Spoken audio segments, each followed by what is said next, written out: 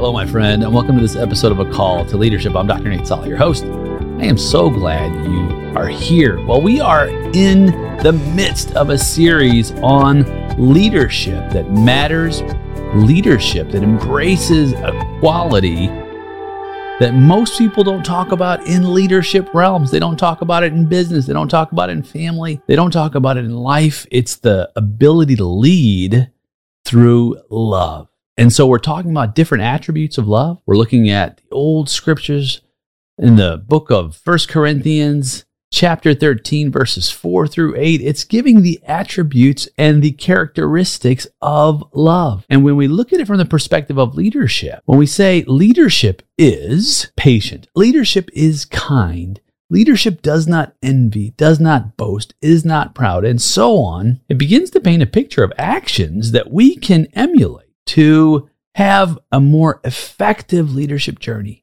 a more fulfilling leadership journey, and a more rewarding leadership journey. Dare I say, a more impactful leadership journey. So I invite you to join me on this journey as we continue our conversation around each of these characteristics. We've talked about patience, we've talked about kindness, and on our third installment of each individual attribute, we're moving from what it is to what it's not. And the third characteristic is a characteristic that many of us have experienced in our journey. It is debilitating. It can destroy us. It will definitely keep us to leading effectively and serving well.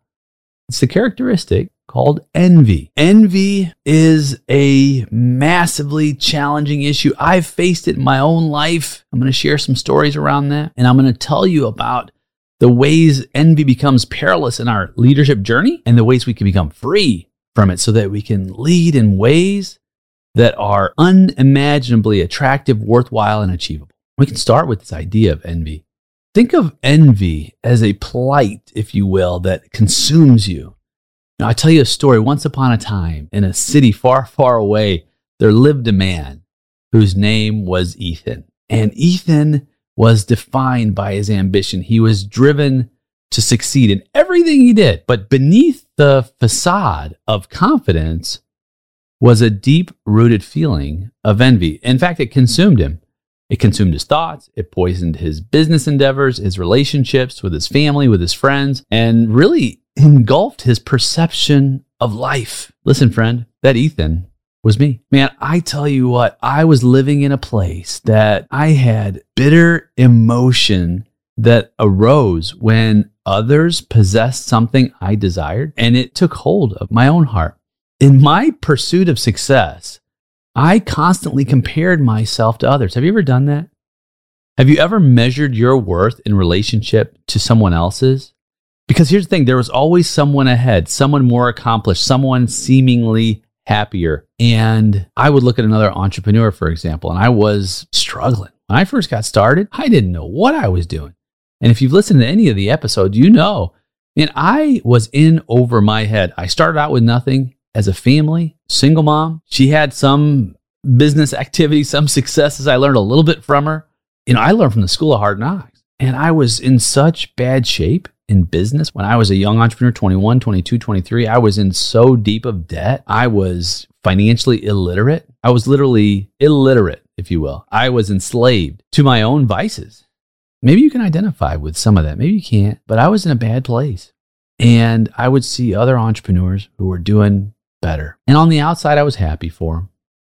Good job, way to go. But then I see the cool cars they were driving and the life they had, and I was envious. I compared myself and I wanted what they had. And it's not enough. By the way, envy is not enough just to want what others have. Envy takes it a step further.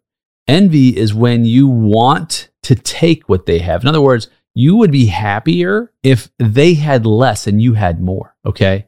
That is so unhealthy because it's a real sense of unhealthy competition. And I would even go so far as to say contempt. Contempt for peers, contempt for others, you know, where you resent achievements. I was resenting others' achievements. I couldn't appreciate the hard work, the dedication.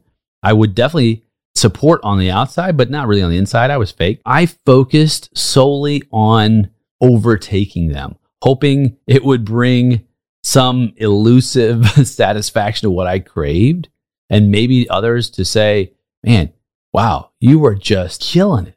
Congratulations, Nate. It's a really bad place to be. And you might be like shocked right now and think, oh, Nate, really? Yeah, absolutely, man. That place is a dark, lonely place. It's a shadowed place. And it's not just business. It can be other places too. You may have envy. You might have seen envy. People might have envied you in your family life. The relationships we hold most dear. There may be a situation where you have found yourself envying contentment of a sibling, or maybe a sibling is envying your contentment. Maybe you have been envying your sister's or your brother's successful parenting journey. Maybe the kids are doing better, right? Or maybe vice versa. Those are the kind of feelings that strain our connections in life. They can hinder, limit any kind of joy, the joyful moments that we could have shared. Again, maybe on the outside, everything's cool, but envy festers, friend. It creates a barrier that prevents us from celebrating the accomplishments, from celebrating the happiness, celebrating the joy that are of those closest to us. And it's debilitating because we can't ever be released from that bondage unless we come to this profound realization. We have to come to a realization that our constant comparison, our constant envy, will not only diminish our own happiness, but they affect everyone around us. Even in the ancient story in the garden, this idea of envy is festering early on because it is about, hey, you know what? You deserve to be like God. That was the serpent's promise, if you will, in the garden. If you believe in the garden, right? You might believe it's just a story. Irrelevant. The point is that there is a pathway that is a slippery slope that unless we're determined to change and really embark on a journey of self-discovery, a journey of personal growth, we're going to be locked in that bondage. And it will destroy. If you've ever watched the TV show, American Greed, and I've talked about it before on the show, there's stories that it reveals how envy becomes a disease. I watched an episode where these attorneys were fighting for a malpractice suit for some medical issues. They got their plaintiffs multi-millions of dollars. And so the attorneys got a third of it, but that wasn't enough.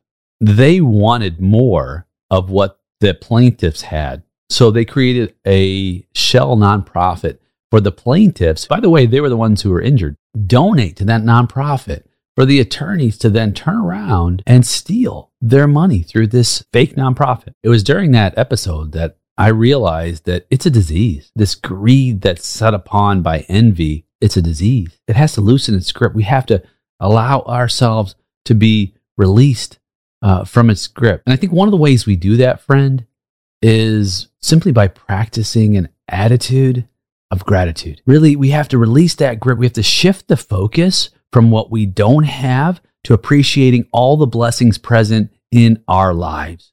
We have to have a newfound perspective that allows us to see beyond the limitations and the bondage set by envy. That's one of the most powerful ways to release ourselves from this debilitating disease and for it to release its grip and then truly and deeply and sincerely and genuinely begin to support and uplift those around us. Reach out to others, whether it be another entrepreneur, to offer advice, assistance. Don't expect anything in return. Instead of competing against our peers, let's collaborate.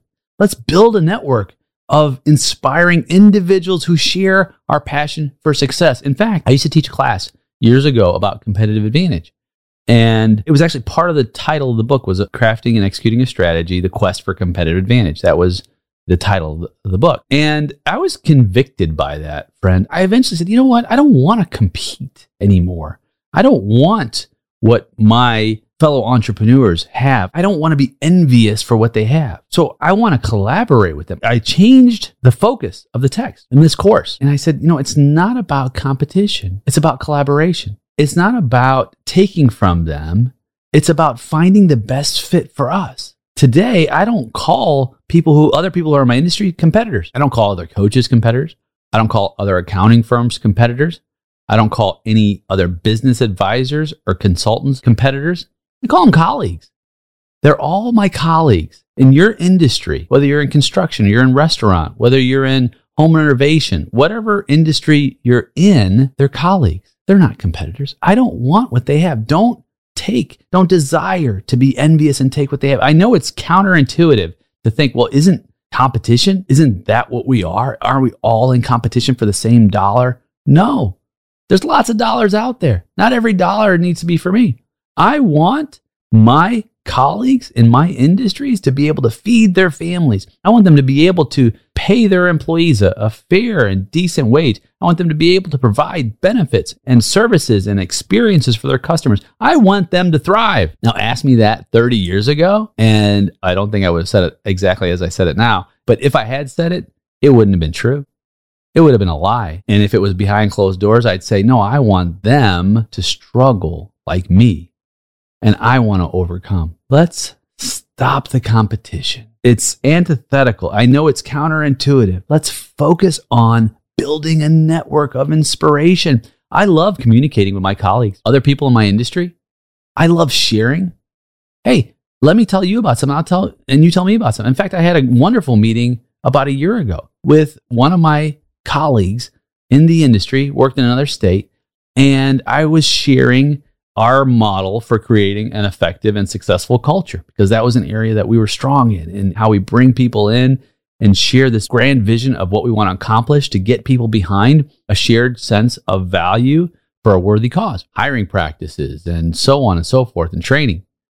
And my colleague shared a system of software that he was using for tax advisory and consulting and planning.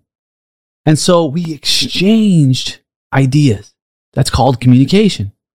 Because we were not in competition with one another, we were in collaboration. And both of us had a transformation, a remarkable transformation in areas that we had opportunity in. He embodied some of the concepts and the constructs I used, development of my team. I was able to take advantage of some of the benefits of the software systems he was using. Neither of us have had trouble eating because the other one was taking our business after that.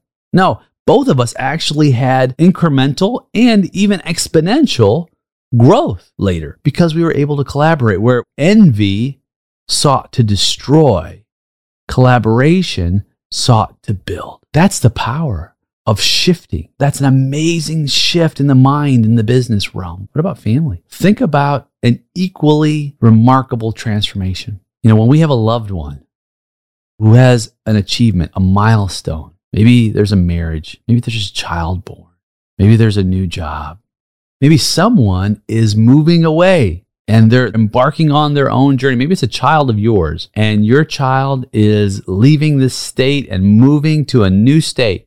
And you say, you have my blessing. I want to celebrate that achievement with genuinity. I want to give you my blessing and go and do well. Don't live in envy. Replace that envy with love. Replace that envy with support and rediscover the journey of being a part of someone else's happiness. Embrace it. I had to realize that the success of others doesn't diminish my own. It rather enriches it, because then my connections are fostered with nurturing, positive energy, with love and care. And that's going to ripple, friend. That's going to ripple over time, because over time, my envy, that shift, rippled through all aspects of my life. My business began to thrive as I learned to appreciate and learned from others.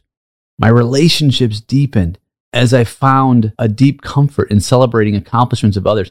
And for you, your happiness, my happiness will flourish as we embrace a mindset grounded in gratitude, grounded in compassion, and let these stories serve as a lesson to inspire. When envy knocks at our door, let us be reminded that there's a path toward change. Let us be reminded to choose gratitude over comparison. Let us support over competition. Let us love over envy. And I would encourage you and myself, embrace the success of others. May it be a testament to what is possible rather than a cause for resentment. Eliminate that from the purview, because what we can do is we can open ourselves to a world where everyone's accomplishments becomes a source of inspiration. It becomes a source to motivate. The journey's not easy. It wasn't easy for me, but the rewards are immeasurable. The rewards are for us to share in the gratitude and the love as leaders in our organizations, in our families, in our lives. We don't need to have a scarcity mentality. A scarcity mentality says there's just not enough to go around. I've got to hold on to mine and I've got to take yours. No, reject the scarcity mentality. Reject the mentality of poverty. Embrace the abundance mindset. Embrace the abundance approach that there is more than enough of the possibilities for progress to go around. Let us share in that progress, share in the possibilities, share in releasing the envy in favor of compassion, caring, support, releasing comparison, and moving into a place of collaboration. Well, my friend, we did it again. I'm so glad you joined me on this episode of A Call to Leadership. If you've been with me on the show, listening in, you'll know this. But if you're new, you may not know that I created a free course for you that you don't need to provide an email address. You don't need to go anywhere, but to stay right here in the podcast. I created the very first 6 episodes of the podcast because I wanted you to have the kind of value that you need to take advantage of to thrive as a leader. So if you haven't done that yet, listen to episodes 1 through 6, and I'll see you on the next episode. I'm Dr. Nate Sala, and this is A Call to Leadership.